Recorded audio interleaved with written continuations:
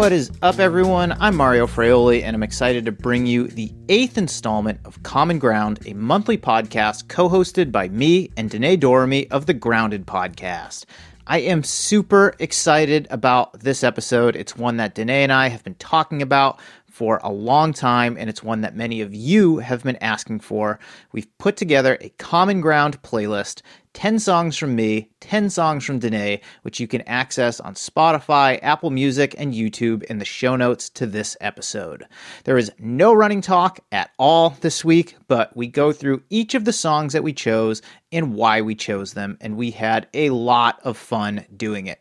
This is actually the longest episode of Common Ground to date, but we hope you enjoy it along with the music that we both chose for the playlist. Before we get into it, a big thank you to New Balance for helping make this episode possible. I'm going to tell you once again about the new Fresh Foam X More V4. I have been logging miles in this shoe for the past month or so, and it's quickly become a favorite for recovery runs on the road. It's packed with plenty of plush foam underfoot, making it a perfect option for when I'm feeling a little beat up and I want some extra protection between my foot and the road. The upper fits like a glove, and it will accommodate a wide variety of foot types. The craziest thing about this shoe, however, is how responsive it is for just how much cushion is packed into it. It's rather lively, which is rare for a max cushion shoe, and I really love how it rides. It's also super lightweight, and it feels like you have a cloud underneath your feet. The Fresh Foam X More V4 is available in both men's and women's sizes on newbalance.com or at your favorite run specialty retail store. I've also got a new sponsor to tell you about this week. It is Arena. If you don't have the time or just don't want to go to the gym, Arena is a serious strength training solution. Their product replaces a whole kit of free weights and bands. I have been using my Arena unit for a few weeks now, and I love this thing. I use it in my garage, but it would just as easily fit in your bedroom or living room. It's a stealthy-looking metal plyo box with a cable-based resistance system that produces up to 200 pounds of weight, but only weighs 50 pounds itself. You can use it to do deadlifts, squats, lunges, and a whole range of other strength and stability-focused exercises. When you're not using it, you could slide it under your bed if it's tall enough, or just put it in the closet. It's super easy to store. Arena uses a motor and a battery to create the resistance instead of lugging thousands of pounds and dollars, quite frankly, of free weights. You can adjust the resistance or take classes using their Go Arena app. And what I love about Arena is I don't have to think about it. I just find the workout that I want to do in the app, and it counts my reps, it remembers my weight, and it guides me through the workout step by step. And also, this is some super exciting news that actually drops today, October 3rd. Arena is partnering with top Masters runner Ken Rideout, who is an athlete that I have been coaching for the past 3 years, and strength coach Todd Anderson, who is a colleague and co-collaborator of mine. And they've developed a strength program specifically for runners that you can find on the Go Arena app starting today, October 3rd. These workouts will help you improve your movement quality, build a strong foundational base as a runner through stability and core strength, develop speed and power, make you more resistant to injury, and most importantly, get you ready for race day. Check out Arena and learn more on their website at arena.fit. That's ARENA.fit. And you can find them on social media at go.arena. That's at go.arena on social media.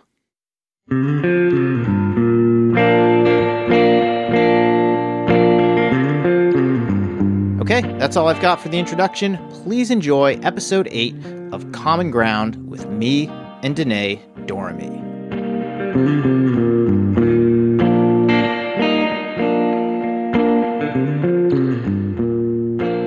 Hey.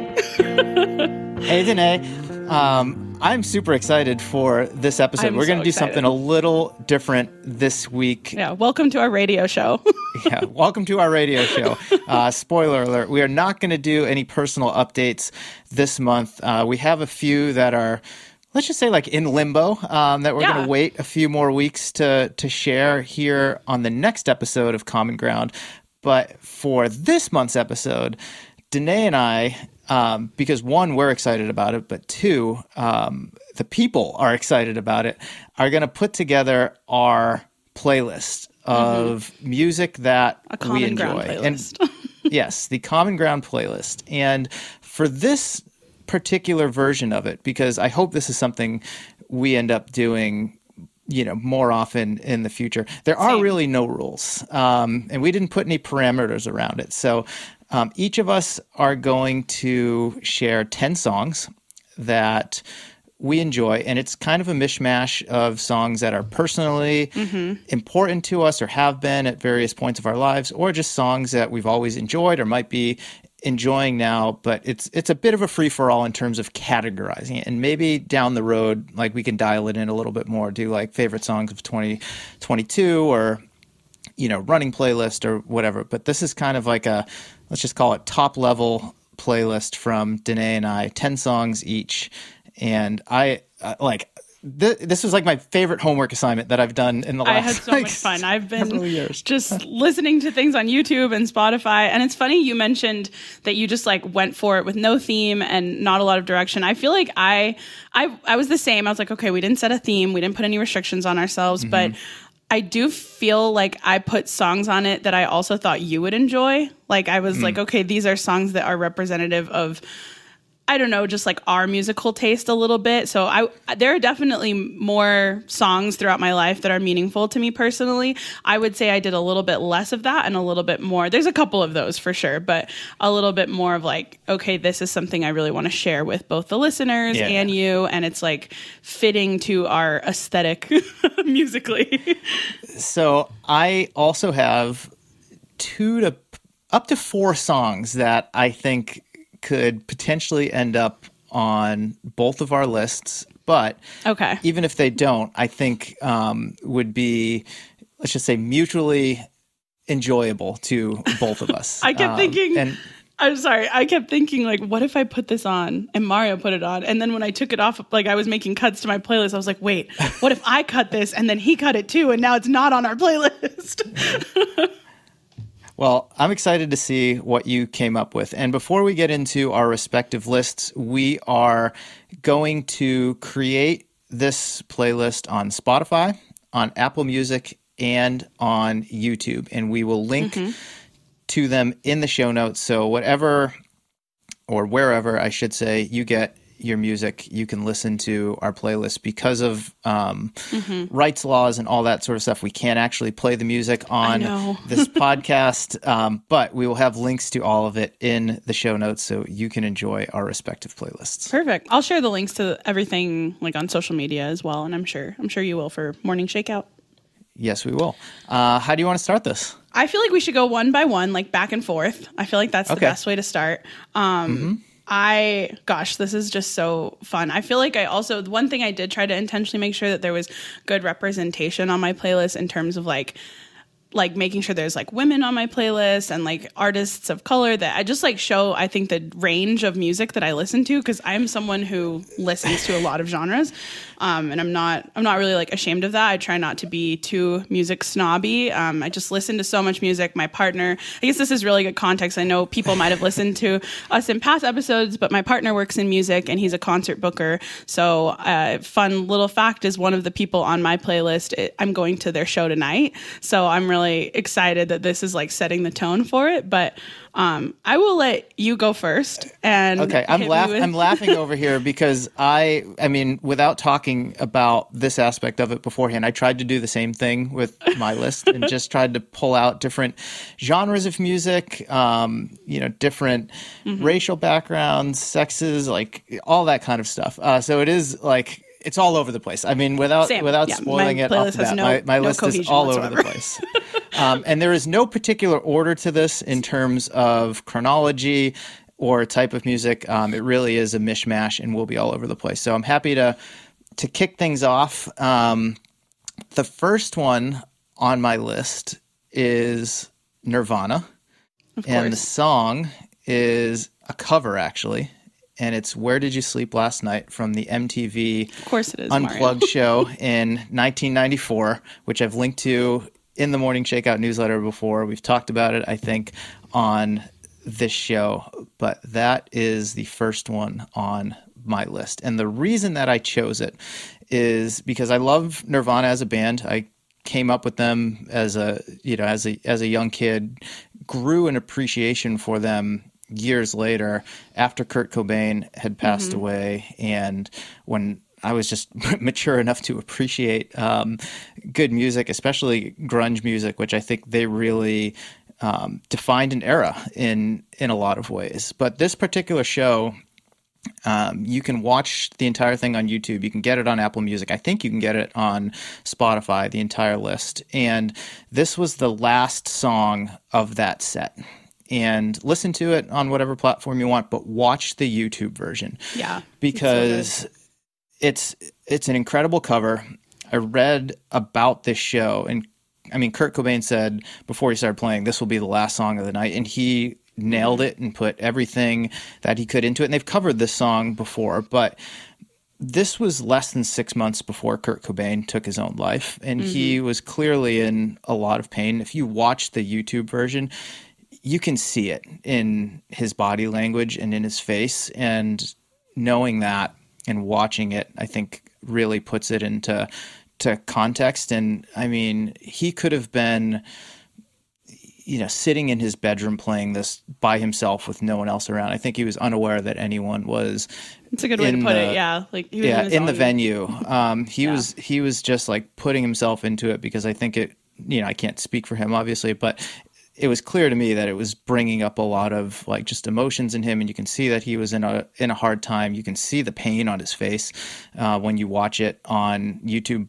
That all being said, it's a spectacular performance. I mean, so this song is actually an old folk song, and it's been covered by a lot of people.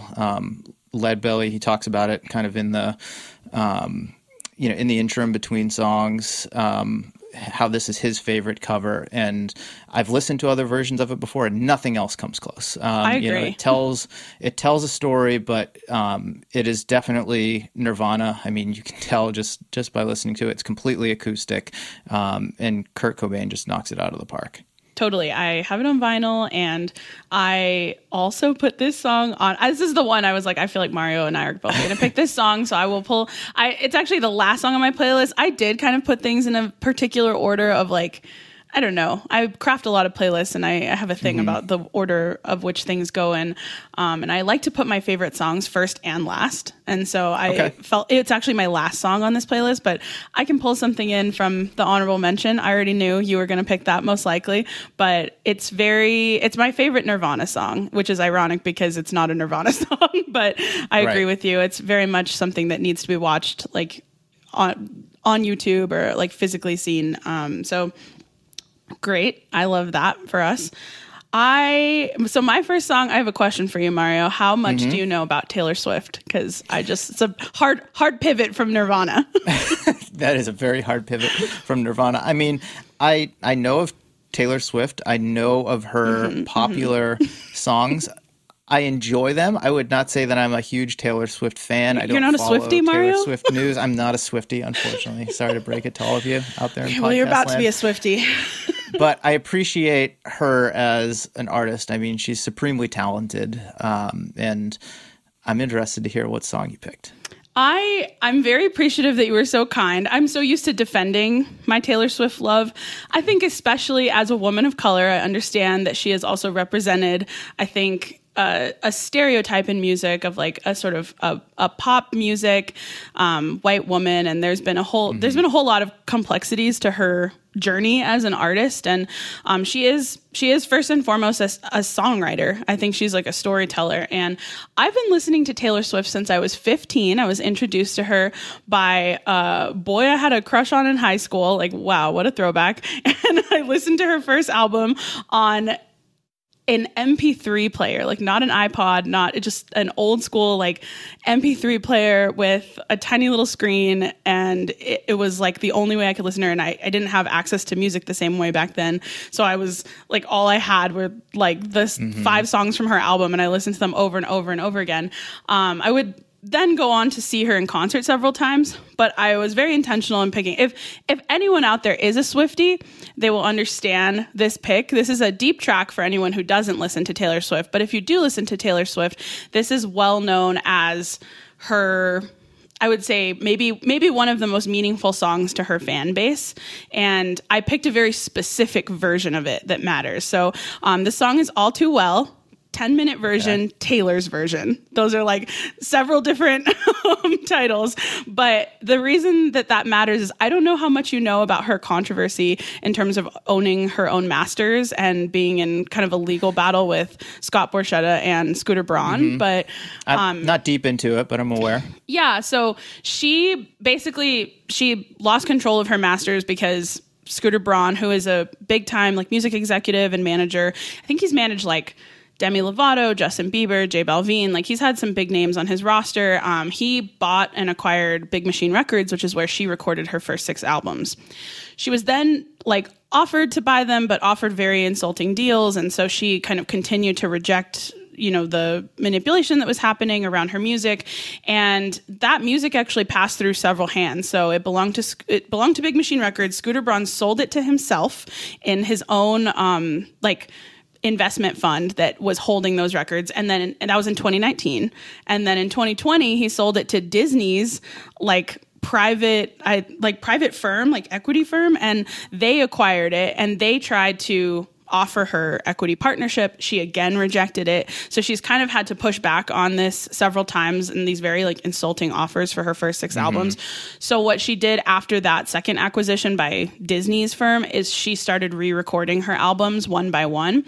She's not releasing them in the order that she originally released them in. She's kind of just bouncing around. She's already re-released Fearless, which is an album that came out when I was in high school, and Red, which is an album that came out when I was in college. Probably my favorite Taylor Swift album of all time. And that was in 2012. And on Red is a song called All Too Well. It was originally written about Jake Gyllenhaal, so very much celebrity drama. She was really young when they dated, so they only dated for 3 months or something. And I think there's a lot of symbolism in this song around early relationships, what it means to have that kind of age dynamic at play. So there was a rumor back in 2012 and for several years that there was a longer 10-minute version of this song. There was a big rumor that All Too Well there was an original version that was way longer than the 3 minutes that she released. And in her re-recording, which she released last year, she dropped the 10-minute version that everyone had been waiting for a decade. And the 10-minute version is not only owned by her, it's Taylor's version, but it's also obviously something we've all been waiting for as fans. And she confirmed in an interview, I think a couple weeks ago at a film festival, because the music video for it is pretty long as well. She played it on SNL. She did a lot of press around it, and it won some awards at film festivals. She did an interview saying that there's a famous line in there about leaving her scarf at his sister's house, about how it really represented her virginity as a teenager, and or she wasn't a teenager. I guess she was in her 20. She was 20. So it was just it's a very important song in the Taylor Swift narrative, and I felt like if I wanted to introduce people to her songwriting abilities and kind of, I guess, what she's endured in the music industry, I feel like this is the song that I had to put on there. It is 10 minutes, and I know she is not going to be everyone's, she's not going to be interesting to everyone, and she's not going to appeal to everyone, but I do think she's incredibly underrated as a songwriter. She tells beautiful stories, she crafts very complex stories, and her most recent albums, Folklore and Evermore in the pandemic, were very masterful, in my opinion. So I think it's just an important one to check out. So listen to it. Tell me what you think. I will do that. That's a great one to kick things off with. I love that it's a 10-minute version of it, too. Oh, I love... So it was the longest song. It set a record for being the longest song to hit the top spot on the Billboard 200. And it bumped out of the record Don McLean's American Pie from 1972, which is 9 minutes long. So she also broke a very interesting record in music in that sense. Yeah. Just to go off on a little bit of a tangent, I love when I go to live shows and the artist will just kind of on a whim do a long version of one of their most popular songs. The longest I've ever heard, and I know they didn't release a version this long, but I've heard Counting Crows, and that this is not on my list, so this does not count to my 10. But Counting Crows did a 26-minute version of Round Here.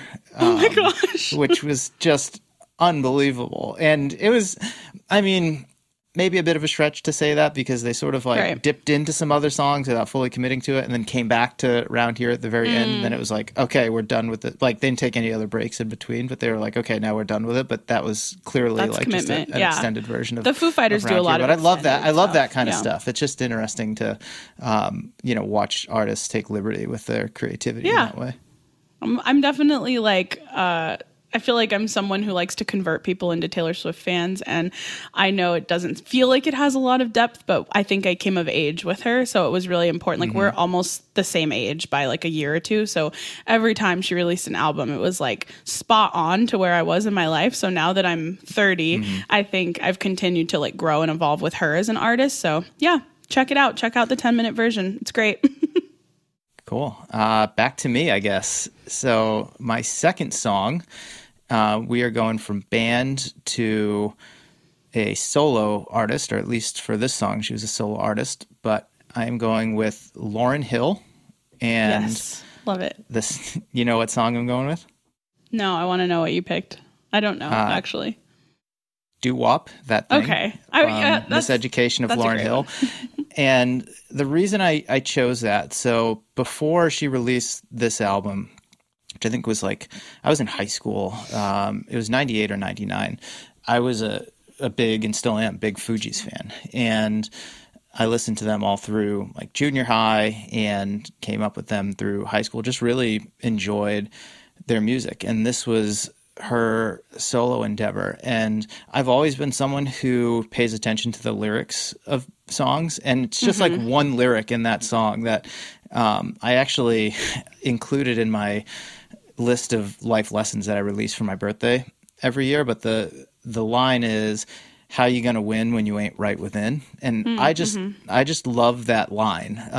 And I think it's, however you define win, it's like, you've got to be right within yourself if you're going to win at anything, whether it's, sports or some aspect of life, or if you're just going to thrive in, some way. It's really hard to do that if you're not if you're not right yourself first. And it was just that particular line that jumped out to me from that song, like from the very get-go, like back, this is like probably over 20 years ago now, maybe 25 years ago now at this point. And I've just always had a lot of respect for Lauryn Hill as an artist. I think she's brilliant.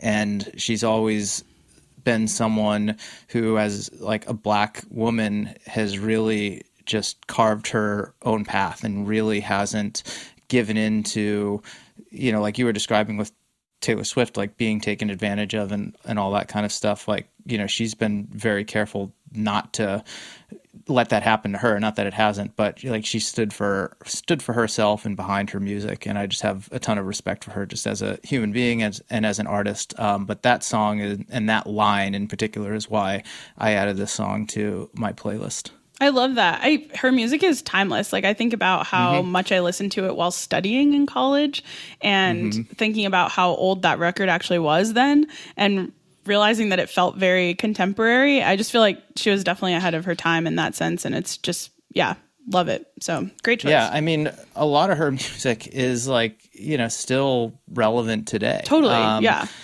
And I do think she has like an agelessness about her, even though she's got to be close to 50 years old now, which is not old for anyone listening out there who might be close to 50 years old. But I mean, as someone who grew up with her, it's like she's still in my eyes anyway, even though in some ways she's kind of a contemporary of mine in terms of age. Like I'll always see is in her late 20s, like early 30s, and for just that's just sort of like the the image I have of her. But that is my number 2. Awesome. All right. Well, back to me. So my second song that I chose is called It's Over. And it's probably by a group I'm not sure you're familiar with. They're called The Hallucination.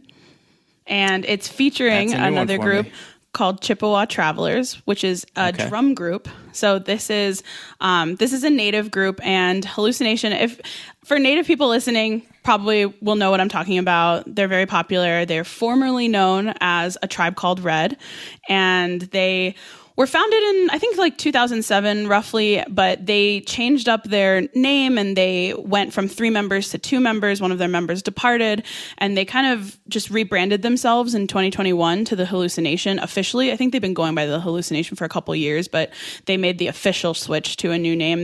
They just have a new identity now, but their music continues to honestly evolve and stay really, really good. So they are an electric powwow group.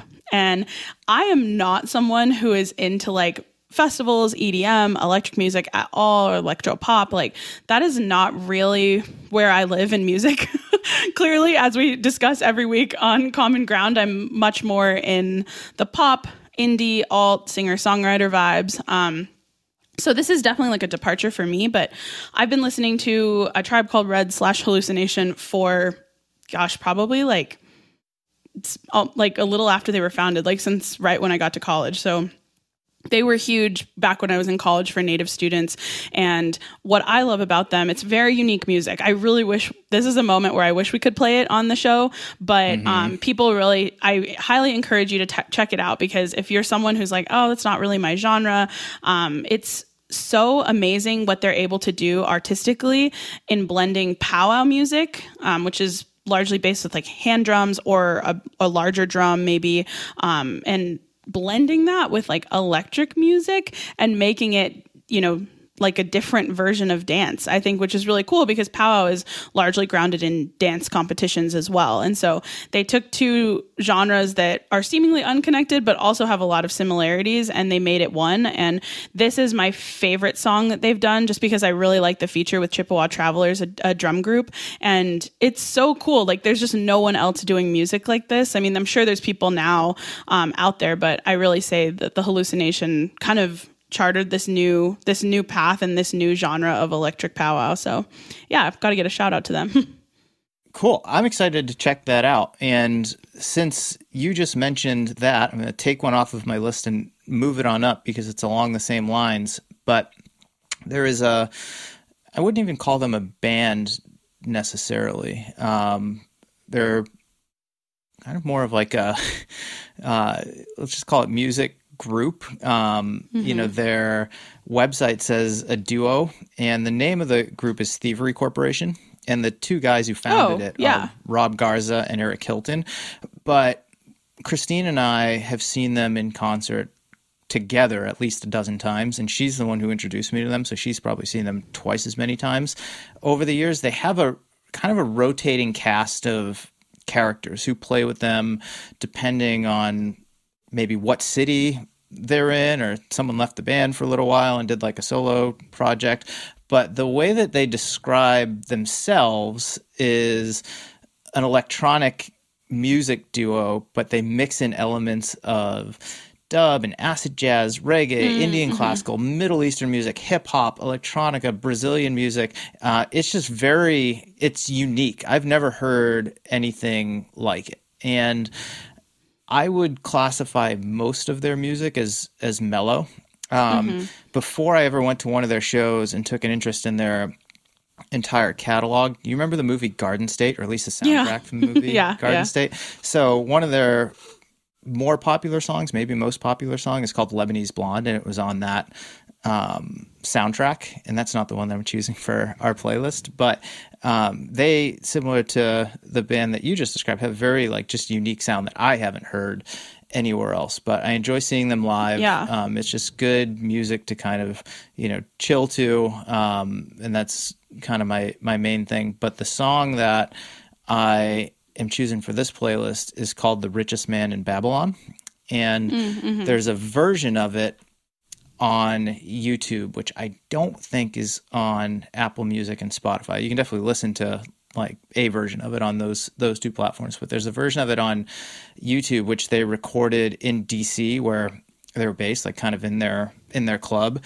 And the way that it was shot was really, really cool. And you can really get a sense of their flavor from that, and just the different musical influences that make them so unique.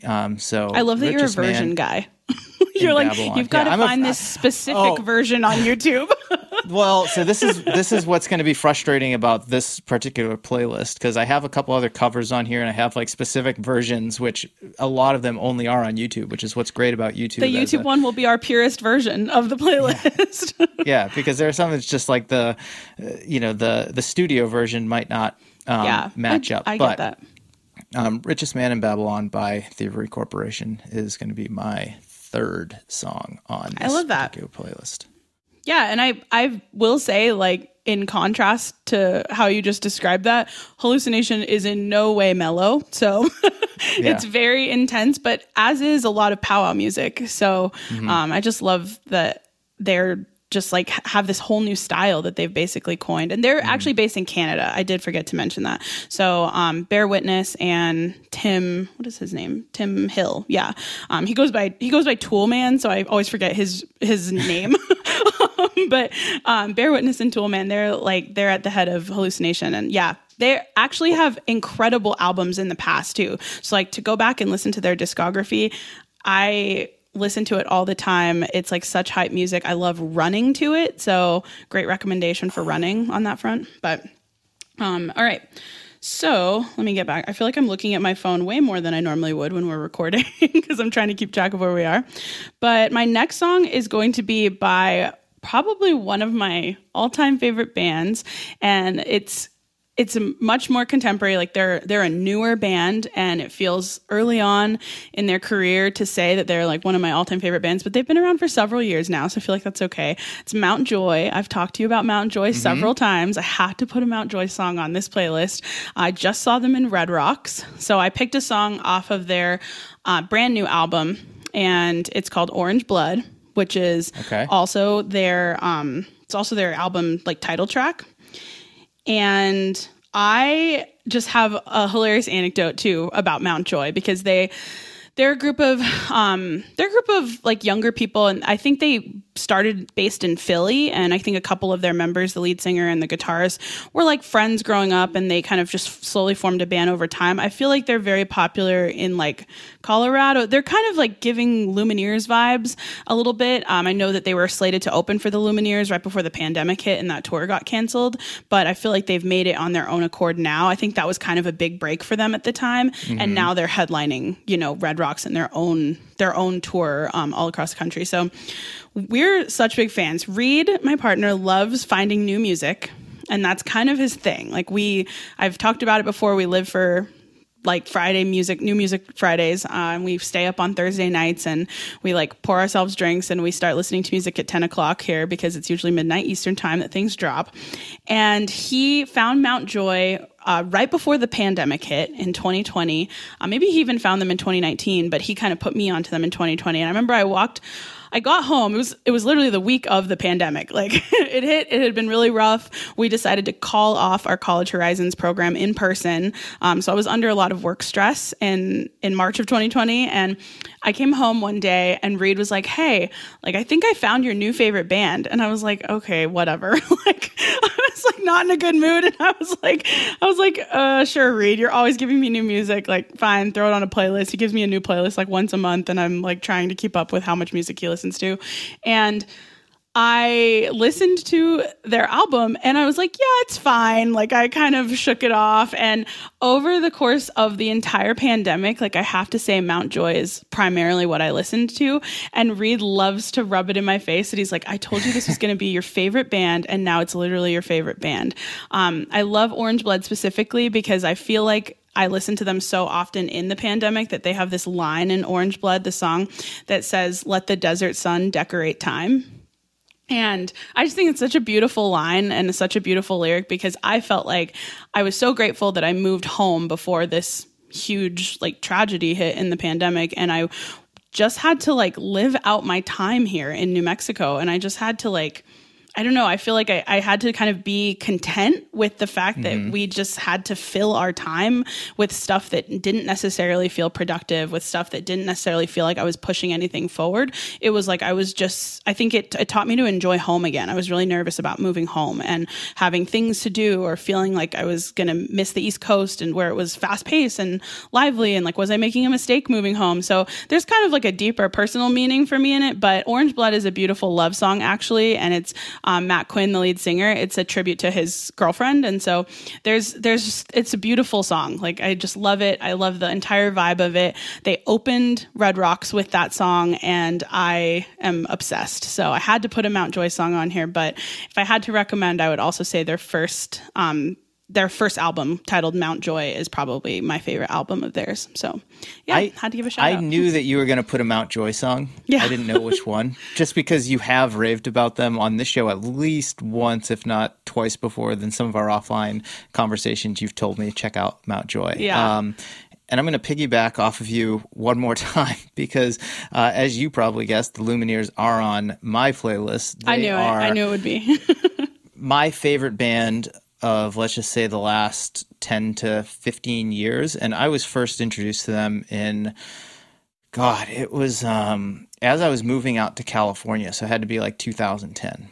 And this is before they really hit it big. They hit it big in 2012 and really I know. I was a fan in 2010 too. Yeah, like Ho Hey is like the song everybody knew initially, and their catalog has only grown since then. Their popularity has only grown since then.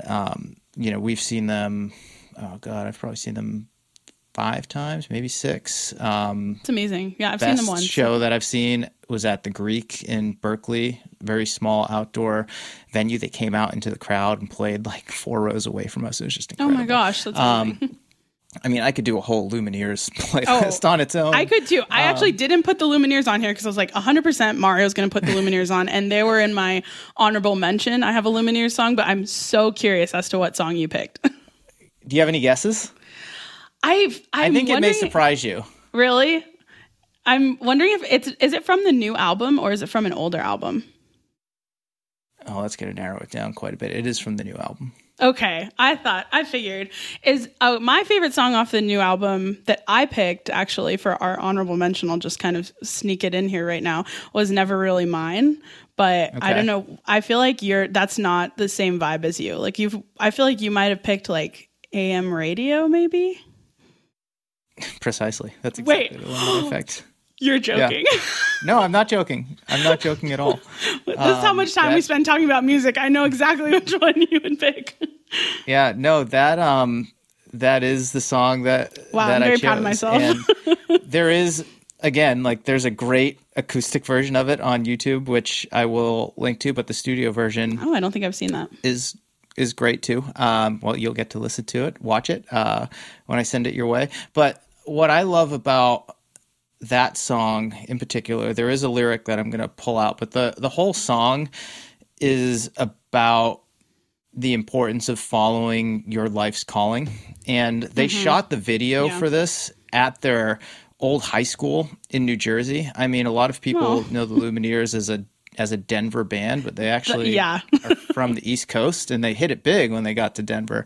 But they were like in New Jersey, New York, in a lot of their early years. And the whole song is about, just, staying with your dream, like not giving up on yourself. And I just love like the reflective nature of that. And this is like the dorkiest thing in the entire world, but like in the chorus, there's a line that says, long as you run, I couldn't give you up. Forever run, I couldn't give you up. So I love the word. Yeah, I know that part. I mean, I love that too. Yeah, and I will absolutely like just belt out at the top of my lungs singing that in my car with no one else around, because 1, Christine would never let me do that, and 2, I wouldn't subject anyone else to my terrible singing. But like I hear that song and it just yeah, it just like kind of energizes me and sort of puts me in a good mood. So that is my sole Lumineers entry. I had multiple that I could have put on there for various reasons, but I think there's probably some recency bias there, which is why I chose it. Yeah. And there is a very particular version, surprise, surprise, on YouTube that I will link to that I would like people to watch and listen to. That would be awesome. Yeah. I felt the same way when I was looking through the Lumineers catalog. I know how much we both loved the new album. I was like really trying to like hold myself back from putting something on from the new album because I was like, I bet Mario's going to do it. But when I was looking at the old albums, even though I love them and still jam to them frequently, they felt like a different version of me. I don't know. I was like, these are definitely a lot older. Like they're bringing back memories of a different time. So I was thinking, I think more recent too, in some senses. All right. My fourth was song. That 4 for me? So, yeah. Okay, 4. Yeah. Okay, we're on your fourth. We're on my fourth. This one's really exciting because I'm going to see this song live tonight. So I picked Texas Sun by Khruangbin and Leon Bridges. And I absolutely love Khruangbin. I got turned on to them more recently. So maybe like last year. So I haven't been following them too long. They've been around for a while. They've been around since 2009. So I'm late to the game on Khruangbin, but they kind of live in like the soul, R&B, funk, global music realm. And they just released an album, which is actually really timely. They just released an album last week on my birthday, which was cool. And it might have been the day before my birthday, but yeah, it was like right on my birthday. And they did an amazing collaborative album actually with Vieux Farka Touré, who is an African guitarist, and his dad is Ali Farka Touré. So if anyone listens to global music out there or like is a huge guitar fan, like you will probably know who he is. He's super famous. And I actually went down a rabbit hole. So his son is Vieux Farka Touré, and Ali has since passed away back in 2006. But his son is equally as talented and kind of carries on his legacy. And since this guitarist like had such a strong influence on Khruangbin, they brought his son in to do a collaborative album with them. And it's like a newer style for them. I mean, it's very reminiscent of what they've done, but it's a very cool album. I really like it. Again, it's a little bit off base for what I would normally listen to in terms of genre. And Khruangbin very much stays with that Leon Bridges vibe of like, I would say like soul, more R&B and funk. And so I'm just excited that this is kind of like a new time for them. Vieux Farka Touré is actually opening for them. And then I assume they're going to do some of the songs from their new album together. So I'm seeing them tonight at the Santa Fe Opera, which is a really beautiful venue in Santa Fe, super, super fancy and fun. And Reed's agency is putting on the concert. So it's going to be just like really fun to, cool. yeah, really fun to get to go and just like hang out and listen to Khruangbin. And Texas Sun is the song that I picked, and it is such a beautiful song. The band is based they're not, I don't know if they're based there anymore, but they're from Houston, Texas originally. And I love Leon Bridges, and so this song features Leon Bridges. And I think especially paired with Orange Blood, if people can't tell, I love songs that aesthetically remind me a lot of like the desert and like the Southwest and sunshine. Sure. And that's very much who I am. And I like to like ride in my car with, just like you said, kind of cheesy and corny. Like I like to ride in my car with the windows down and like jam to some really soulful music that is a tribute to, you know, the land around me. So I feel like this song is very much that. It's beautiful. They actually put out a couple different pieces with Leon Bridges that I suggest checking out as well. Texas Moon is another EP they followed it with. Incredible. There's a song on there called Chocolate Hills, also amazing. I feel like it's like the companion piece to Texas Sun. So I recommend checking them both out, but I think Texas Sun is one of the best songs that Khruangbin has done. And it's kind of one of their more well-known tracks, but I can't leave it off because it's just so good. It never gets old. That's another one I had a feeling you were going to put on, because when we caught up on the phone last week, you had asked me if I had heard of Khruangbin, and I was like, yeah, it's a new one for me. And you're like, you need to check it out. And I was like, I think you would really like them. Full disclosure, I will. I definitely will. And they're kind of a hipster pick. We talked a few days ago. But I mean, I take your recommendation seriously. So I'm excited to check that one out, and I will enter the fray with Texas Sun. That sounds great. All right, back to me. I'm going to hit rewind and go back to a time before I was born, and a song that I grew up with because my mom loved it.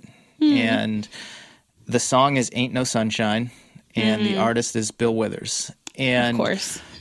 I have always loved that song, and it's not the first or the only or the most important song that reminds me of my mom or my parents or my childhood. That would actually be the Beatles' Here Comes the Sun, which I did not include on this playlist, but it is on this playlist I have on my phone called Soundtrack of My Life, but that's neither here nor there. The reason I chose this song, there is, surprise, surprise, a version of it on YouTube from 1971, I believe, of Bill Withers performing it live, and it's just my favorite version of it. I love the studio version as well, but this was the song that really went big for Bill Withers. It was the first song that went big for Bill Withers, and it was played like, all over the radio. I think like my mom probably listened to this song in, I'd guess probably like high school or so. So just thinking about like her during that time, and like this was like the music that she grew up with, and it was a song that she really enjoyed. Every time she heard, she played it around the house all the time. So I grew up with it, and then once I kind of got more into music as an adult and went down rabbit holes, as I'm apt to do, and found like different versions of this song, it really just meant a lot to me as well. And I won't include it on this playlist, but there are actually some amazing covers of this song. And there's two that really jump out to me. And I think I've included these in my newsletter in the past. But there's one from Rock and Roll Hall of Fame, I believe it was, from several years ago. And Stevie Wonder played Ain't No Sunshine in front of Bill Withers. Like Bill Withers was sitting next to him on the stage. He just had this smile on his face, and like he's listening to another legend play his song, and he was just so happy. Just seeing the smile on his face is really, really cool. And then the other version, which I really enjoy, and here's a very underrated artist, but the lead singer of Maroon 5, Adam Levine, he is really... Mario, do you know everything happening with him right now? What's that? Do you know everything happening with him right now? No, I don't. He's all over social media right now. You should check it out. Well, this is why I'm not on social media. Don't ruin it for me. Carry on. Maybe I'm completely out of touch, but this is just a very specific use case. He does a cover of this song, and he did it on Howard Stern's show. And there are a lot of like just great musical acts through the years that have gone through Howard Stern's studio. And this one actually wasn't even in studio. It was, I believe, a pandemic recording. He did it at his house. But Bill Withers was a mentor to Adam Levine, and he played the song as a tribute to him. And it's really good. It actually really is good. And I do think Adam Levine is a great musician. I know nothing about him personally or what's going on in his life, so don't hate on me for any of that. That is not even the version that I'm putting on this playlist. We're going with the original Bill Withers, Ain't No Sunshine from 1971, and that is my fifth entry, I believe, on our playlist. Classic. I love it. That's an amazing song. Like, it just never gets old. Yeah, exactly. All right, my fifth entry is one of my all-time. This is definitely one I put on because I was like, it's one of my all-time favorite songs, probably, and like of my whole life. And I can't even say at this point it even has a specific meaning or time because I've just listened to it through so many different phases of my life. And although I'm a 90s kid, I understand that it's pushing it because when this came out, I was 3. So I feel like part of being a 90s kid also means that you were mostly in childhood during that time and not actually going through like angsty breakups during that time. But I could not have a single playlist in the world without Alanis Morissette on it. I'm an Alanis Morissette Stan, like I'm obsessed. I feel like you probably knew I was going to put an Alanis Morissette song on this. I did, which similar to why you didn't put the Lumineers on your playlist is why I didn't put Alanis Morissette on mine, because I had a feeling that you would put her on yours. Can I guess the song? Sure. You can guess the song. Okay. We all know it's off one album, so you've narrowed it down. Yeah. Is it Ironic? No. Not that basic, but no. I love Ironic. I love this whole album. I know every word to the entirety of Jagged Little Pill. It is not. I'm actually... You ought to know. That was my second choice. Very close. Very close. It's All I Really Want. And I'm actually kind of a first track girl. Reed and I laugh about this all the time because I think albums have an ebb and flow to them. And for some reason, I feel like the first track of an album really sets the tone to an album. And it's often my favorite song on albums. Orange Blood is also the first track on Mount Joy's album. All I Really Want is the first track of Jagged Little Pill. I think it has an incredible opening. I think it's like one of the angrier songs. And it's something that it's so nostalgic for me. Like, I think it's interesting that I didn't grow up with her in the same way that I did like some other artists like Taylor Swift. Mm-hmm. But I think kind of like you were talking about with Lauryn Hill, there's sort of this like timeless quality to it. Yeah. And with Alanis, it's complicated because a lot of people think Jagged Little Pill was like her first studio album, but it was like her third album. It wasn't her first album. And so I feel like she really struck gold with it. It had 6 singles on it. It had 9 Grammy nominations. She won Album of the Year for it. I mean, it was just like incredibly successful. And then I feel like I did not vibe with her music as much moving forward because she took a much more, a much different like approach to her music, and it got a little bit different. It got a little like synthy. It just got a little different in style. I've listened to some of her other pieces as well, but this album represents like sort of, I don't know, like anger and emotion for me, but it's something that I can listen to when I'm in a bad mood. It's something I can listen to when I'm in a good mood, and it will bring me to like a centered place, even though it's extremely like high energy. And I think it has a lot to do with breakups and like horrible men throughout your life, right? Like, and I mean, that's a theme throughout the album. That's it. It's an album about like how you move past like being mistreated by terrible men. So I think for me, like it's something that has walked me through several different like breakups, several different things in my like crossroads in my life and things like that. So it's more of just like a nostalgia thing for me. I've learned more about her too as I've gotten older. Like they put out a documentary about her. I forget what platform it's on. It's not on like a mainstream one, I want to say, or it's not like Netflix or Hulu. I want to say it was like HBO Max or Amazon Prime or something.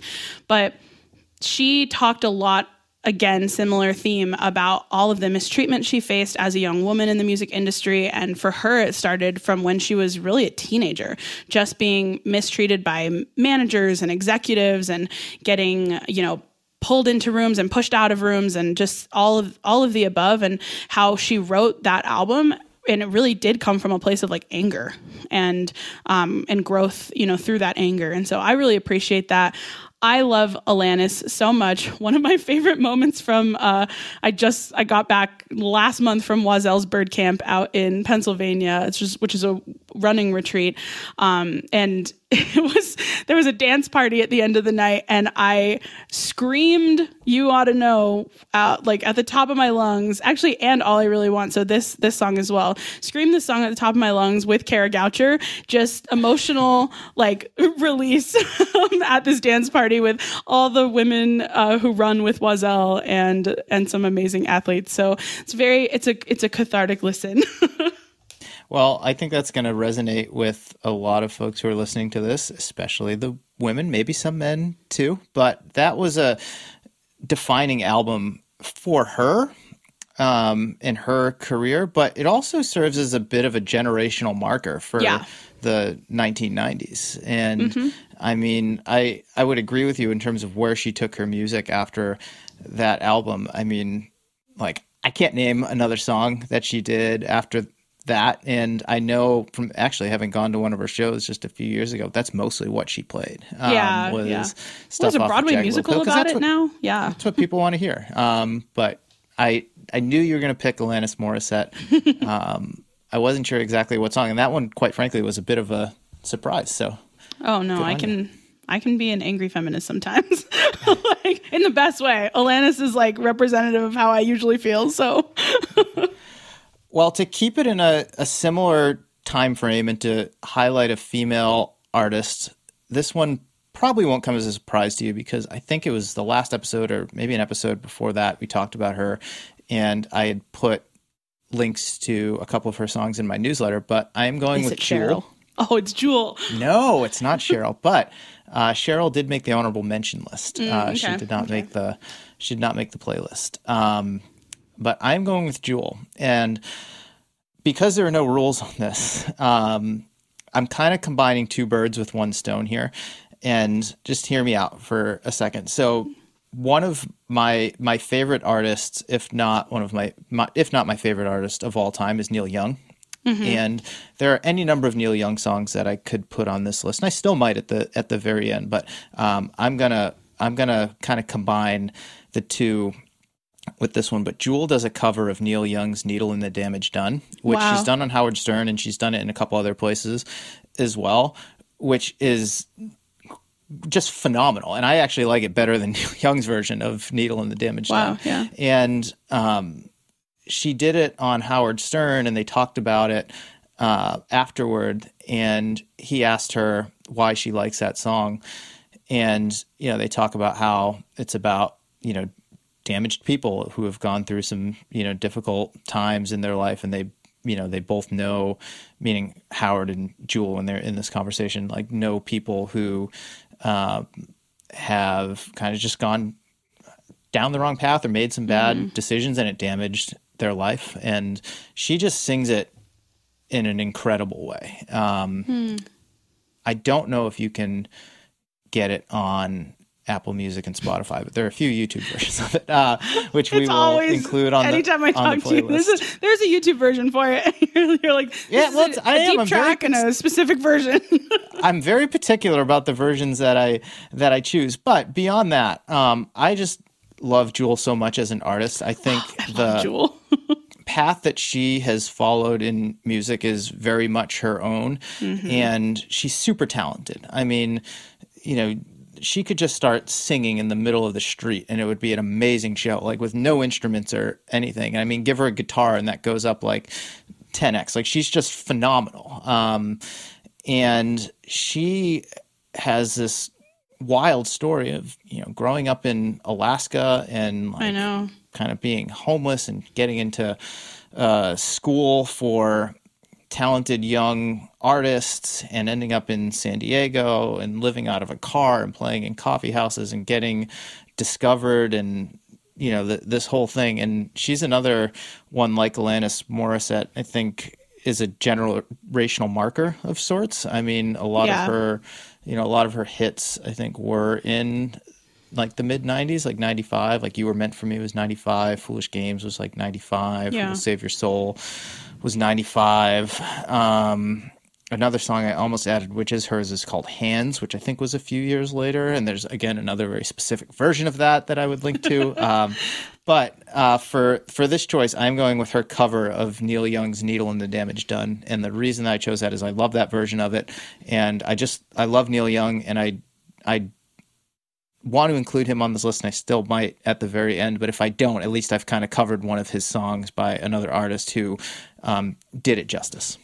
I love that. I love Jewel. My mom used to play Jewel all the time, and I know I told you that earlier this summer I saw her live, and it was honestly beautiful hearing her talk about her career to the audience. She opened for Train and brought down the house. Like, there were some people that were clearly there just to see Jewel, which I think is really amazing, given that she was an opener, because she talked so candidly with the audience about how she probably could have taken a different path in music and been even more famous. Because I do think Jewel is like underrated and a little bit maybe like under-recognized just a bit. And she just said, I just decided to prioritize happiness. And I think that really is like says a lot about her as an artist. And it was just like a really beautiful performance. And it like totally blew my sister's mind. And she's, 19 and she was like, who is Jewel? And it was amazing to introduce her to that. So I know, very sad, but she knows now. Yeah. And she got to be introduced to Jewel live, which is just maybe the best way to be introduced to Jewel.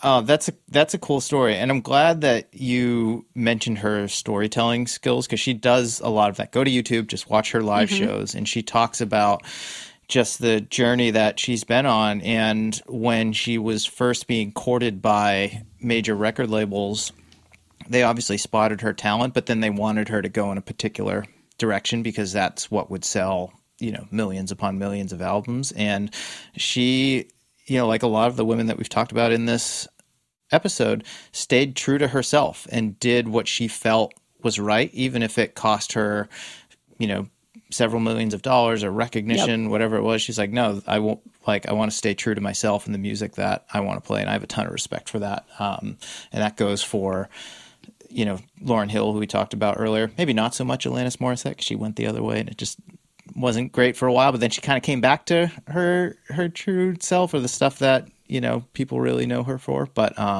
shout out to Jewel and the cover of Needle and the Damage Done. I love that. Well, on the topic of, I think, again, women who have sort of pave their own path and also push back against like societal norms in their music, I had to put a Lizzo song on this playlist because I'm a big fan of Lizzo. Yeah. I've had such an interesting journey with Lizzo this year because she dropped her sophomore album. She had put out 'Cause I Love You, which was her first album in 2019. And I found Lizzo way before she popped off with her first single. I don't remember what her first radio single was. At this point, I forget which one it was, but it was definitely a recognizable one, and that's where everyone was introduced to her. But again, Reed, who is always saving me with music recommendations, found her in like 2018 or 17, like when she had just been putting out kind of like little pieces here and there. Sorry, Tahoe just ran behind you. Yeah, hold on. And he's about... Just hold that thought, because I'm going to put him back in his bed because he's about to bark at someone out the window. Hey, buddy. He's got like a spidey sense. I'm in my office, obviously, and we have like a common area behind our townhouse where we live, where anyone can go and play. And he was like laying in his bed behind me, like dead to the world, and he just like he knew, yeah, I mean, he didn't even look out. He can't even see out the window. I've got like the curtains up, and and he like sensed that there was a dog out in the yard, and it was a dog that he doesn't like, and he just started, barking. So anyway, he's in the hallway now. He'll have to sit outside till. Yeah, he's great. I mean, he is the best. But he did interrupt the show, so we're gonna have to go back to back to where you were. Yeah, she released "'Cause I Love You" in 2019, which was her first album, and I found her in 2017 or 18 through Reed, and at that point she was just releasing songs like one by one. I want to say maybe she had like an EP out that was maybe a collection of songs that would later be on the debut album, but she was very new to the scene and not a lot of people knew about her, and we were listening to her all the time, and I was so into her music. I was like, okay. And at that point it was very boppy. It was very much like pop music, high energy, ready for the radio, I would say. But then when she dropped her album, some of her deep tracks were amazing, particularly her odes to herself. I feel like that's the best way to phrase it. Lizzo, as many people know, is, an advocate for, I think, body acceptance and body positivity. And she is a fat Black woman who has talked a lot about her journey in her music, and her music is very much a reflection of like her experience out in the world as a Black woman. And so her second album, I was anticipating it. Like I know Reed always tells me that expectations are premeditated resentments, and I anticipated it so much that I think when I first listened to it, I was like, I'm not sure I love this as much as the first album, but I've been listening to it pretty much since July nonstop. And yet again, it's really not the radio singles that are speaking to me. It's her deep tracks. So I chose a song off of the new album, which is titled Special. And the song is called Naked. And it's really an ode to her body. And so it's something that has meant a lot to me. Like, I've gone through a lot of body changes, and it's interesting because it's relevant, like, both as a runner and as a person. Like, I've had to deal with so many like new injuries and weight gain, and then weight loss in the pandemic, and then weight gain again. And I've not ever struggled with an eating disorder, but I feel like I have struggled with like body image, and had to just like figure out where I fit in the running industry as a plus size Native woman. And so Lizzo is somebody that has had like a really like emotional and big impact on me as a woman of color specifically. So the song Naked is really incredible. I can't even really pull out a lyric. Like, I feel like it just needs to be listened to, and it's one of her slower songs. It's like a ballad, and it's beautiful. The first time I heard it, I basically cried. Like, it was just a really beautiful song. So I really wanted to put one of her deep tracks on here that could maybe introduce people to some of Lizzo's songwriting abilities, as well as, you know, just her general music. So yeah, that's my next pick. Theme that has developed throughout this episode is you're picking the deep tracks that people otherwise probably wouldn't hear or find on their own, which I appreciate, because I'm going to dive like headfirst into it and listen to a lot of those where I'm choosing, for the most part, fairly recognizable songs, but as we've discussed ad nauseum throughout this episode, like very specific versions of them. Yes, I appreciate your specific versions. I think and hope that we're complementing each other pretty well in that regard. Well, my next one actually, funny enough, is not a specific version, though there are different versions of this song, but it's one that I have kind of grown up with and found on my own when I was in high school. And I couldn't tell you at the time what it was about the song that really appealed to me. I watched a lot of MTV in high school, so I watched a lot of like music videos. And I remember this music video. The song is No Rain by Blind Melon. Oh my gosh, I love this song, Mario. and they are in a field of sunflowers, and that's like the visual that I have. Like, I just remember that field of sunflowers. And it's a very like, you know, slow, kind of melancholy song. And when I first discovered it in high school, this is in the 1990s, it was only a few years old at that point. I really think it was just the music video that appealed to me. I was like, oh, I like all the sunflowers. It's got like a catchy little jig to it. And as I've gotten older and that song has stayed with me, whenever I'm feeling just kind of like down and depressed, that's a song that I listen to, and it doesn't necessarily bring me out of it, which is the interesting thing. It just kind of helps me to feel more comfortable when I'm in that place. Because I mean, if you look at the lyrics, I mean, it's like, all I can say is my life is pretty plain. You don't like my point of view, and I'm insane. And he's like, I want someone to say to me. I love that you chose this song. Yeah.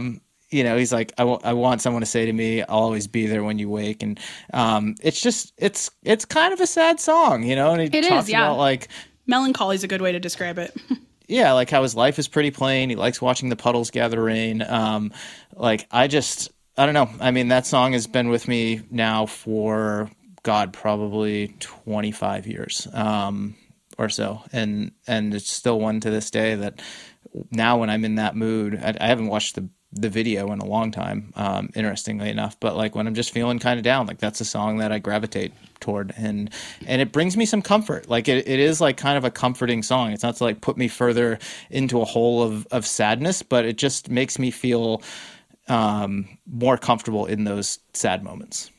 I love that song, and I gotta say, like, it's very nostalgic for me as well. Shout out to 100.3 FM radio in Albuquerque, the Peak, playing all of my alternative indie, you know, hits when I was 8 at home, and I got to know so much music from the 80s and 90s through that radio station. So I love that pick. I am a big fan of that one. And I didn't expect that for you. All right. Glad I could surprise you on. Yeah, no, I mean, front. it's very much along your line of music. I just like didn't see that coming, and I'm like pleasantly surprised with that song being on our playlist. All right, my next pick is kind of like you mentioned, the Bill Withers song "Reminding You of Your Mom." This is a song that I had to put something on here that reminds me of Dougie D, my dad, and he would probably know. Like, I actually have 2 songs on this playlist that remind me of my dad, or were at least introduced to me by my dad and then became a part of my catalog. But I had to put a Steely Dan song on here. I'm a big Steely Dan fan. I know most of like Steely Dan's discography. I have talked on our show before about some podcasts I've listened to around Steely Dan. So this song is actually interesting. I got to know it through, I later found out, like, growing up, that it was a song that was the title track of a movie that I've never seen. So the song is FM by Steely Dan. And it's so funny. I just said I'm a first track girl. It's the first track on Steely Dan's Decade of Steely Dan album. And I want to see, let me see when they released that actually. 1985. So, and this was like essentially a greatest hits compilation. So, you know, if you're a fan of Steely Dan, you know they've been around for many decades now, for a long time. And so this song is the first song on that greatest hits album. And I remember I like can visually remember the album. It's gray. It has a little red bar across it because we had it on CD, and my dad would always play it from start to finish when we were driving to Boulder. You know, we drive to Boulder all the time for various things. And he played it all the time. And so because it was the first song, I think it has this like very, like, it puts me in a place where I can imagine being on a road trip with my parents. And no offense to my sister, my sister. It has nothing to do with her being absent. It's just that I was an only child until I was 10. So it's just a different time in my life. And it's funny. I never knew what they were talking about. I never knew what any of these songs were about at that time. Right. And then I think I've grown with the music a lot.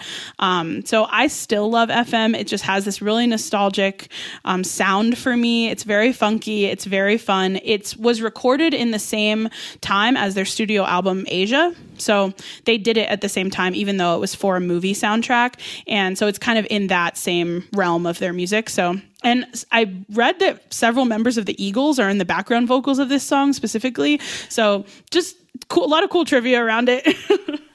So I knew you were going to pick a Dougie D song. And I thought it was going to be an Eagles song. You know, my dad has many influences on me, and that is one of them. And the Eagles were on my honorable mention. However, they did not make the playlist. Yeah, but I mean, Steely Dan FM is a great addition to the playlist. I love that, and I love that it was a first track, and that wasn't necessarily your intention in choosing it. But yeah, I know. I didn't know actually it was the first way. track until I went back and I was like, wow, that's totally why it reminds me of this time, because it was the first thing that played when we put it on, the CD player. It's your new nickname, Danae First Track Dormy. I know. Rita's always like, I know you're going to love the first track. All right. So let's see. I have done 1, 2, 3, 4, 5, 6, 7. So I guess I'm on 8. So I have three left. Does that sound right? Yes, because I also have 3 left. Okay. The next one that I am going to choose is relatively recent, but it's just a song that's personally very meaningful to me. And there is a specific version of it. It's the acoustic version, one of the acoustic versions that is actually on Apple Music and Spotify, but I do like watching it on YouTube. And the song is Beloved by Mumford & Sons. And the original version of it is pretty up-tempo. And it's a sad song. And I mean, Marcus Mumford wrote it about his grandmother's passing. And my grandmother, who I was very, very close to, passed away in early 2020, January 2020, right before the pandemic hit. Mm-hmm. And that song was like my anthem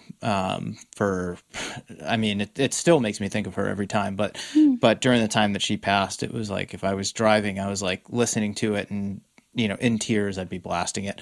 And it's a beautiful song. I mean, in the acoustic version, I think just given what it's about, and if you look at the the lyrics, I think is a better representation of it. I've not heard that version, so I'll have to check it out. There is an album version, a studio version. It's just, it's just a little bit more up tempo, same lyrics, everything. But I don't it just doesn't feel like it fits as well. But the acoustic version is my favorite version of it. It's personally meaningful to me. It reminds me of my Nana. And Marcus Mumford wrote it for his grandmother who had passed away, and just not every single word, but I'd say 95% of them just resonate with me completely. I'm like, oh, I don't have his talent, but I'm like, I could have written this song and it would apply almost exactly to me as it's written. So I am adding Beloved, the acoustic version by Mumford & Sons, to my playlist. I love that. I also love that because you love these different versions, I think it's very much a testament to how much the music and the instruments behind lyrics can change a song.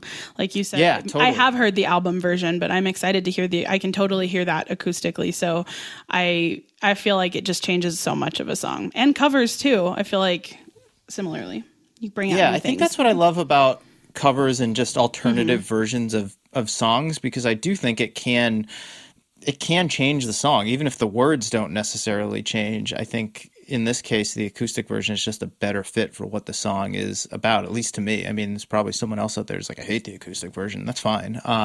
But I think it's a better fit. And I mean, yeah, that could be a whole nother episode where we just talk about covers and, different versions of songs and what's a better fit, so on and so forth. But yeah, Reed and I have a great playlist on Spotify that's just all our favorite covers of things. So that's just funny because I feel like we also love covers, and I've had two on this list, so I'm clearly, for sure. clearly among the cover lovers. All right, so my next song is let me make sure. Okay. My next song is one that I was like, okay, how can I accomplish two things with one song? Kind of like what you've done with a couple. And for me, it was like, I really wanted to put a Cheryl song on there, and I really wanted to put a Lumineers song. I felt like maybe one of us would pick this, but I had to put the cover by Wesley Schultz. From Vignettes. Yep, yes. From Vignettes, which is an amazing album of covers. I know we've talked about it on here before, but really highly recommend it. But the song is If It Makes You Happy, which is originally by Sheryl Crow, but is performed by Wesley Schultz, the lead singer of the Lumineers. And great choice. I don't have a particularly deep explanation for this, just that it is a beautiful piece of music. And as a huge Sheryl Crow fan, and understanding her impact on the landscape of music, as well as a woman in the industry who is wildly talented. If you really look into Sheryl Crow, she can play every instrument. She is an incredible writer. I mean, just really resilient person, and just an amazing story. Actually, I've listened to a several hours long podcast about her on Bandsplain, and it was incredible. But I loved that song. Reminds me a lot of just growing up, I feel like playing that song in the car. I feel like Wesley Schultz just did this crooning beautiful version of it on Vignettes, and it was by far my favorite song on that album. And I have it on vinyl, listen to it all the time. It's an example of one of those moments where I think it brought out different pieces of the lyrics for me, or it made me feel the song differently. It's definitely got a more melancholy, sad energy to it, but it's still a song about if it makes you happy. So there's this contrast happening in the song between the lyrics and his sound that's very beautiful. So I love this song so much, and I really wanted to find a way to incorporate both Cheryl and the Lumineers on the playlist. I know you like this song as well, so I felt like it was very representative of us. I mean, that's exactly what I did with Neil Young and Jewel. I love that you did that with Wesley Schultz and Sheryl Crow. And that is an amazing cover of that song. And I will say, Wesley Schultz Vignettes album, which he released in 2020 during the pandemic, it was his pandemic project. His bandmate Jeremiah Frates released one called Piano Piano, which is just... Yeah, also very good. Yeah, incredible. I mean, no lyrics at all, just piano, and which I love. I work and study to piano music. Same, so same. And I had them. I had a couple songs on there as honorable mentions, but they won't make the main list here. But Vignettes was my favorite album of 2020. I love covers, as we just talked about. I love Wesley Schultz of the Lumineers. I love the songs that made it onto that album. he covered Counting Crows' Mrs. Potter's Lullaby, Oh, which that's so I good. actually like. Yeah, I like it better than the Counting Crows version of it. I love My City of Ruins, which is a Yep. Bruce Springsteen cover. song. And first track. I'm a first track girl, even though I didn't pick that. My City of Ruins is so good. I think that's my other favorite song on Vignettes. So yeah, people should really go listen to that album. We both love it. Yeah, it's incredible. I mean, this is our show, so we can kind of do whatever we want. But also on the Vignettes album, he covers Tom Waits' Downtown Train, which a lot of people, including myself for a while, I thought Rod Stewart sang that song, and my mom loved Rod Stewart, so I grew up with that song. But it's actually a Tom Waits song, and Tom Waits is just like one of the most underrated and incredibly brilliant musicians of all time. And I mean, talk about a unique sound. I mean, just go search for him on YouTube and listen to some of his stuff. But that version of Downtown Train is just so good. I mean, it just feels like Wesley Schultz was meant to sing that song. Not adding it to my list. This is let's call it an extra honorable mention, whatever. Yeah. But since we're talking about the album, that was my favorite album of 2020. I listen to it all the time.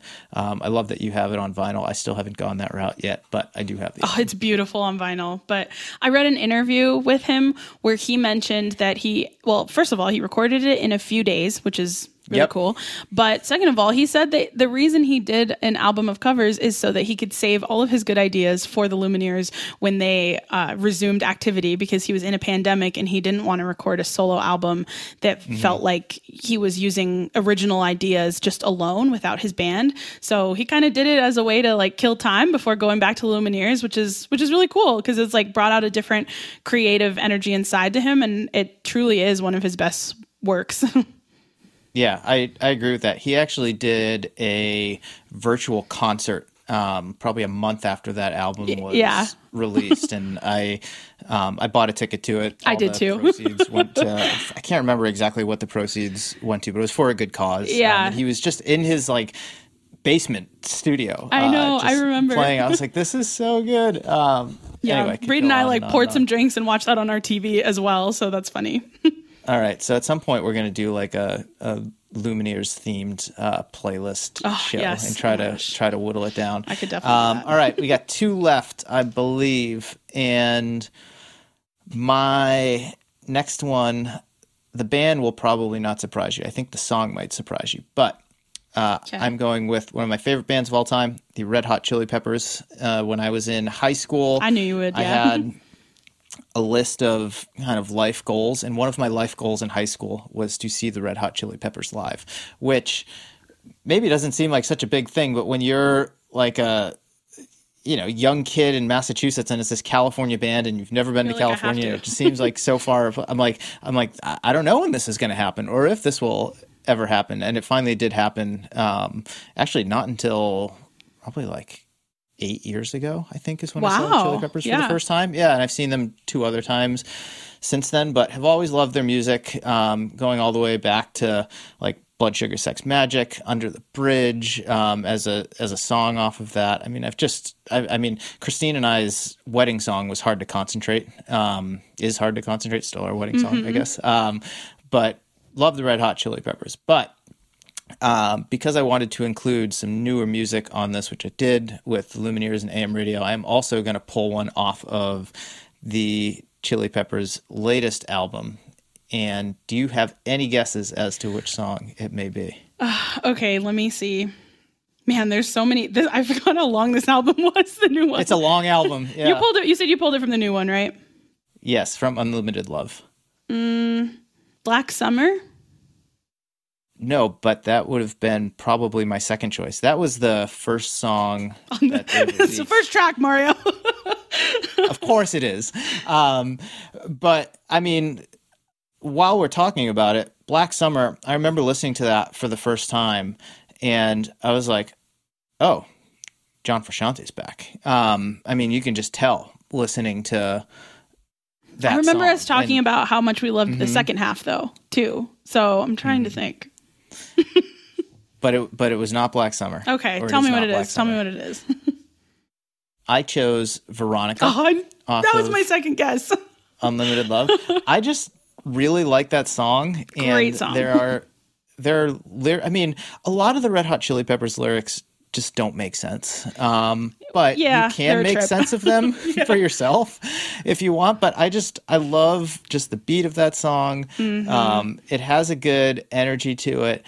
I'm still like trying to dissect it and figure it out, but he's at the beginning, Anthony says, he's like, my name is Veronica. I come from the south side of Chicago. And then later on, he's like, my name is Nebraska. I live in the Matchbox of Omaha. And he kind of goes through. But there's a line in there that I love where he says, my name is I love you. I come from the same place as everyone. Just lucky to be here.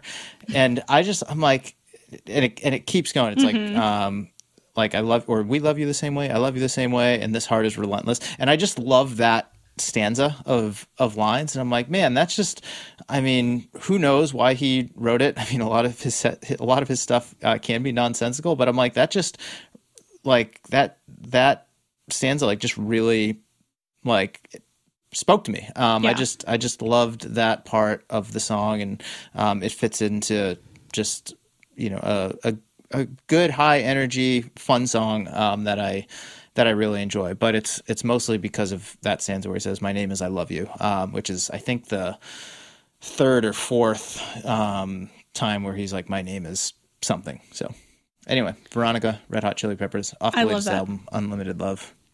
No particular version of it. The studio one is just fine. So a rare thing for you. Yeah, rare thing for you. Fun fact too. Dave Navarro, who plays guitar for Red Hot Chili Peppers, or used to, and Flea, who's a bass player, played on Jagged Little Pill, the album from Alanis Morissette, because she didn't really have a defined band at that point.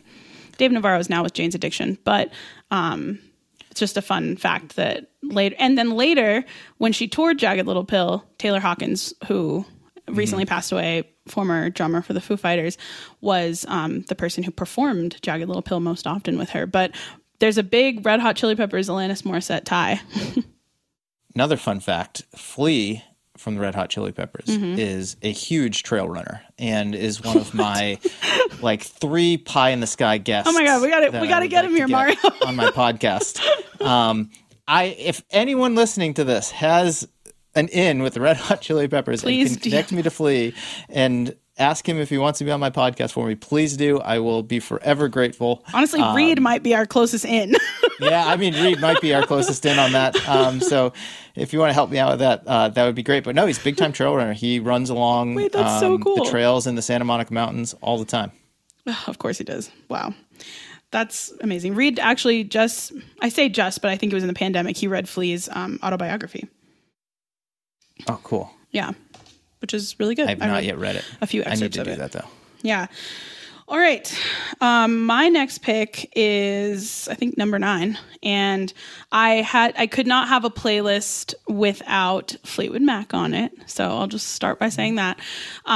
This is Fleetwood Mac. I'm a huge Fleetwood Mac fan. I in college once made a kind of a drunken decision to buy tickets to Fleetwood Mac for a lot of money, a state over in New Jersey, or I guess a couple, but it, not too bad of a drive, with one of my friends. And it's because my dad was actually visiting me in college, and he went and hung out with me and my friends at a bar, and it was really, really fun. And we played Rumors on the jukebox all night. And this was like a tequila bar, so it was just really funny that everyone there was like, why is the entirety of Rumors playing on this jukebox on a Saturday night? And it was all thanks to our table, all of my friends and my dad, which was great. And he was like, yeah, if you want to see Fleetwood Mac, he's like, they're definitely not in their prime anymore, but go for it. So me and my friend woke up the next day, rented a car, drove ourselves to New Jersey, and we saw Fleetwood Mac live. It was one of the most amazing experiences of my life. It was just a goal of mine. I think similar to how you feel with the Red Hot Chili Peppers. I was like, I don't care what phase they're in. I know it's not 1977 anymore, but I just have to try to see them, in my lifetime. And so I felt like that was the time, and I saw them live, which was an amazing life moment. But I picked Rumors is obviously I think most people's favorite album of Fleetwood Mac. I just think it's a masterpiece, and so I've listened to it a ton of times. I think there's a lot of songs I could have picked on it, particularly lead tracks and singles. So I just wanted to pick a song that's fun and kind of brings a lot of just nostalgia for me, and I think also took on new meaning as I grew up with them, as many of these other songs I've stated have, as you go through breakups and as you go through life experiences or tragedy, even the loss of people, school, whatever it may be. So the song I picked is Never Going Back Again. And I absolutely love that song. One. Yeah. And it's not one of the singles off Rumors, which I tried to pick something that was going to be a little bit maybe more in the background, but it's even hard. Like for me, I'm like, how does everyone not know every single song on Rumors? But Never Going Back Again was a song written by Lindsey Buckingham, pretty much about the breakup with Stevie Nicks when he was on the Rebound. And so I love that song. I love all the crazy drama surrounding their band. And I've done so much, I think, retroactive research and things about Fleetwood Mac and listened to their entire catalog, and they're probably one of my all-time favorite bands, thanks to my dad, who played a lot of Fleetwood Mac growing up, right there with, the Eagles and The Who and other bands and the Rolling Stones. But Fleetwood Mac always spoke to me. I'm a big fan of Stevie Nicks and some of her solo work as well. So yeah, had to include a Fleetwood Mac song. Oh, I love it. I love it. All the connection. Great choice of song, by the way. I love all the connections. I love the nostalgia behind it. I love that I love the story that you shared, which I think you've shared on this podcast before, maybe with me offline, but I'm glad that everyone gets to hear that. I mean, that is the devotion of a true fan right there. It is. I've been a big Fleetwood Mac fan, and I love too that it's just so bolder. Like it's so Boulder 1970s, which is when my dad was in college at CU Boulder, and I feel like so much of his musical interests, it really came from that time in his life. So it also places me in a place to be like, oh, this is what my dad was listening to in college. This is what was like on the radio. This was kind of what his experience sounded like. And I listened to that in college, and I think it was really fun to just experience what my parents did, through music. Yeah, no, totally. I said that earlier about Bill Withers. I mean, that was my mom listening to him in high school, I think. And I'm just like thinking about that, her at that age, like listening to the music on the radio and just feeling a connection to it. And it stayed with her through her life. My last song, my 10th one, which I think is going to totally surprise you, one that you did not see coming, but is also completely nostalgic. It's a song that I grew up with, but reminds me of my mom because she was a big fan of this artist. And at the time, I was probably 8 or 9 years old. This was like early 1990s, between, say, 8 and 10.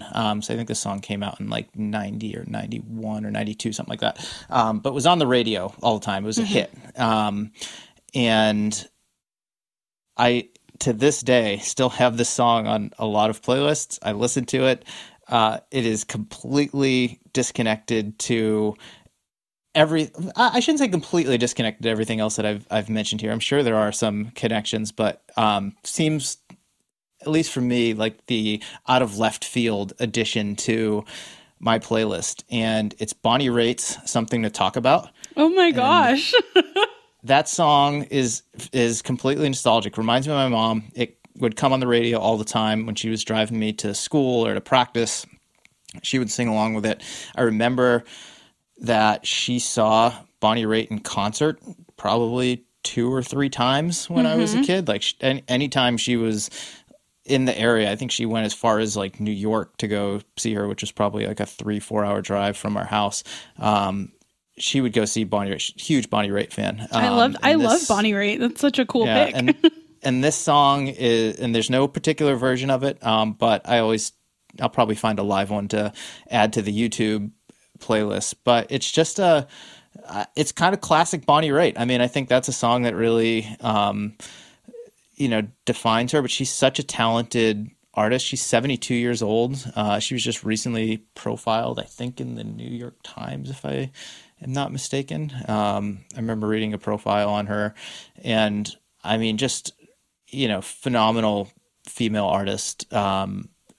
Started playing in the 70s, has probably played with everybody. That song in particular, I think, is probably her biggest hit, or at least the one that people are most familiar with. But she influenced a lot of other artists around her time, and certainly in the years after. But for me, it's a nostalgic song. Reminds me of my mom. I just remember how excited she would get whenever that song in particular came on the radio, and whenever she was coming around to play a show, she always got tickets.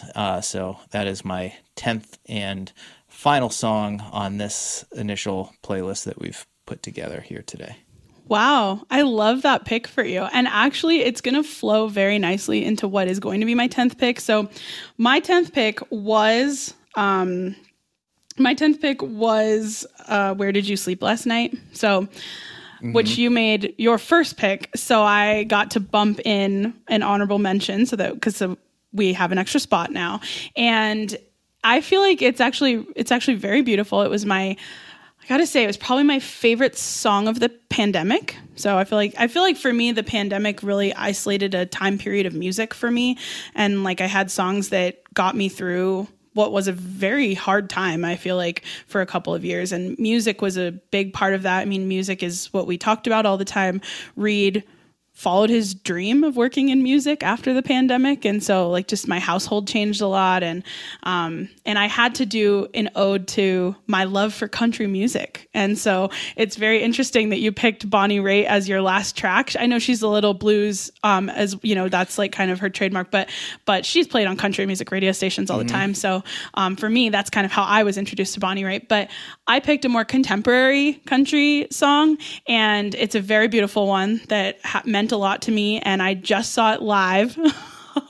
So I went to Las Vegas and I celebrated my 30th birthday at Miranda Lambert's residency show, and it was called Velvet Rodeo, and I had an amazing experience because when I walked in with my birthday crown and sash, they saw me and like picked us out of the ticket line, and they pulled me and my 4 friends aside, and they were like, "Hey, do you guys want to get bumped to the pit for VIP like access?" And we were like, "What?"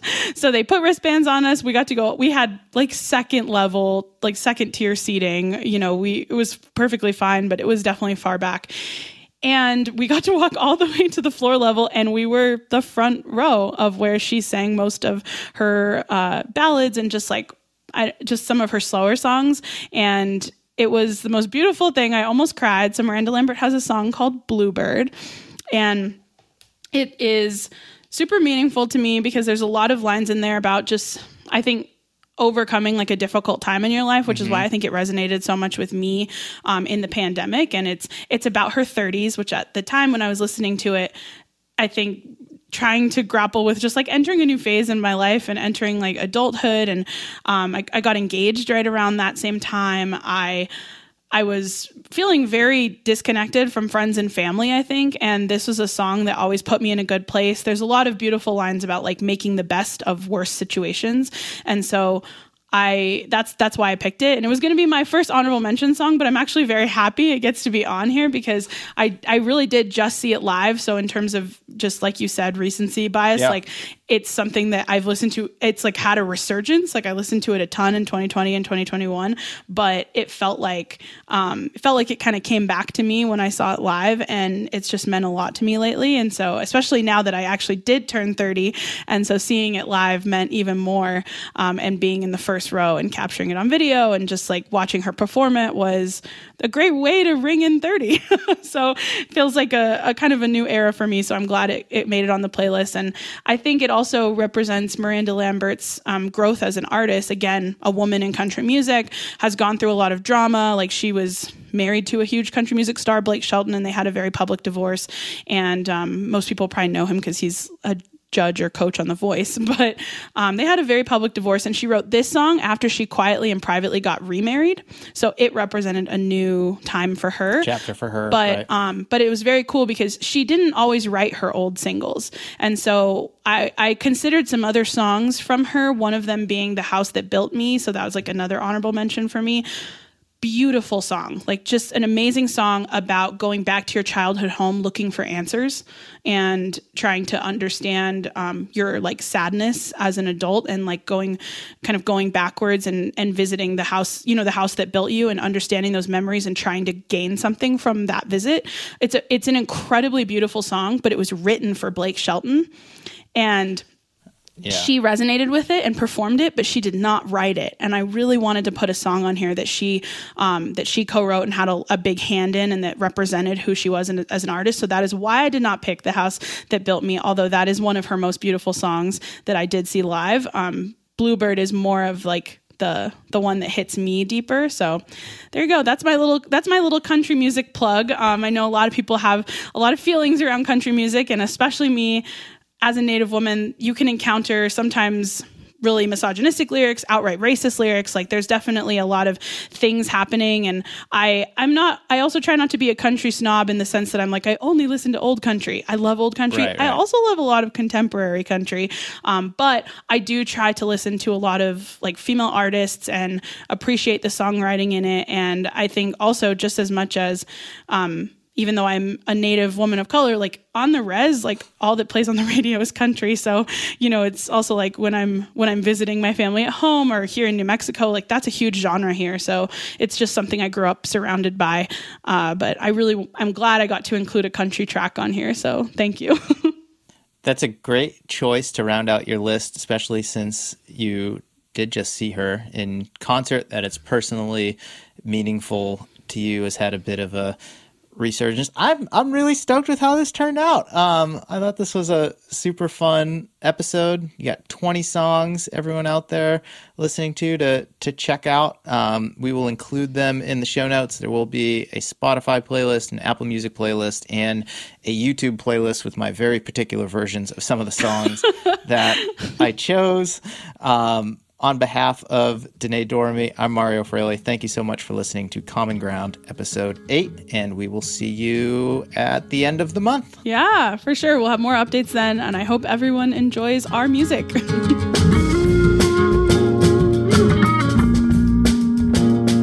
All right, that's it for this episode of Common Ground. Thank you so much for taking the time to listen in. Also, a big thank you to both New Balance and Arena for making it possible. The Fresh Foam X More V4 from New Balance has quickly become a favorite of mine for recovery runs on the road. It's packed with plenty of plush foam underfoot, making it a perfect option for when I'm feeling a little beat up and I want some extra protection between my foot and the road. It's available on newbalance.com or at your favorite run specialty retail store. If you don't have time or just don't want to go to the gym, Arena is a serious strength training solution. Their product, which is a stealthy-looking metal plyo box with a cable-based resistance system, replaces a whole kit of free weights and bands. I've been using my Arena unit for a few weeks now, and I don't have to think about it, which I just love. I just find the workout that I want to do on the app, and it counts my reps, remembers my weight, and guides me through the entire workout. Check out Arena and learn more on their website at arena.fit and on social media at go.arena. Before we wrap up, I'd like to give a shout out, as always, to my man John Summerford. He has produced every episode of the podcast and is the reason this show sounds as good as it does week in and week out. Also, thank you to Chris Douglas for being my right-hand man and handling sponsorship sales, and Jeffrey Stern for managing the AM Shakeout social media accounts. I don't have a big team here at the Morning Shakeout, but these three guys have been crucial in helping keep things running smoothly here. Last thing, if you're digging the podcast, I encourage you to sign up for my newsletter, also called The Morning Shakeout, at themorningshakeout.com/subscribe. And in it, you'll get a collection of things that I've been thinking about reading and listening to lately that you might enjoy getting in your inbox every Tuesday morning. Okay, that's all I've got. I'm Mario Fraioli, and this has been another episode of Common Ground.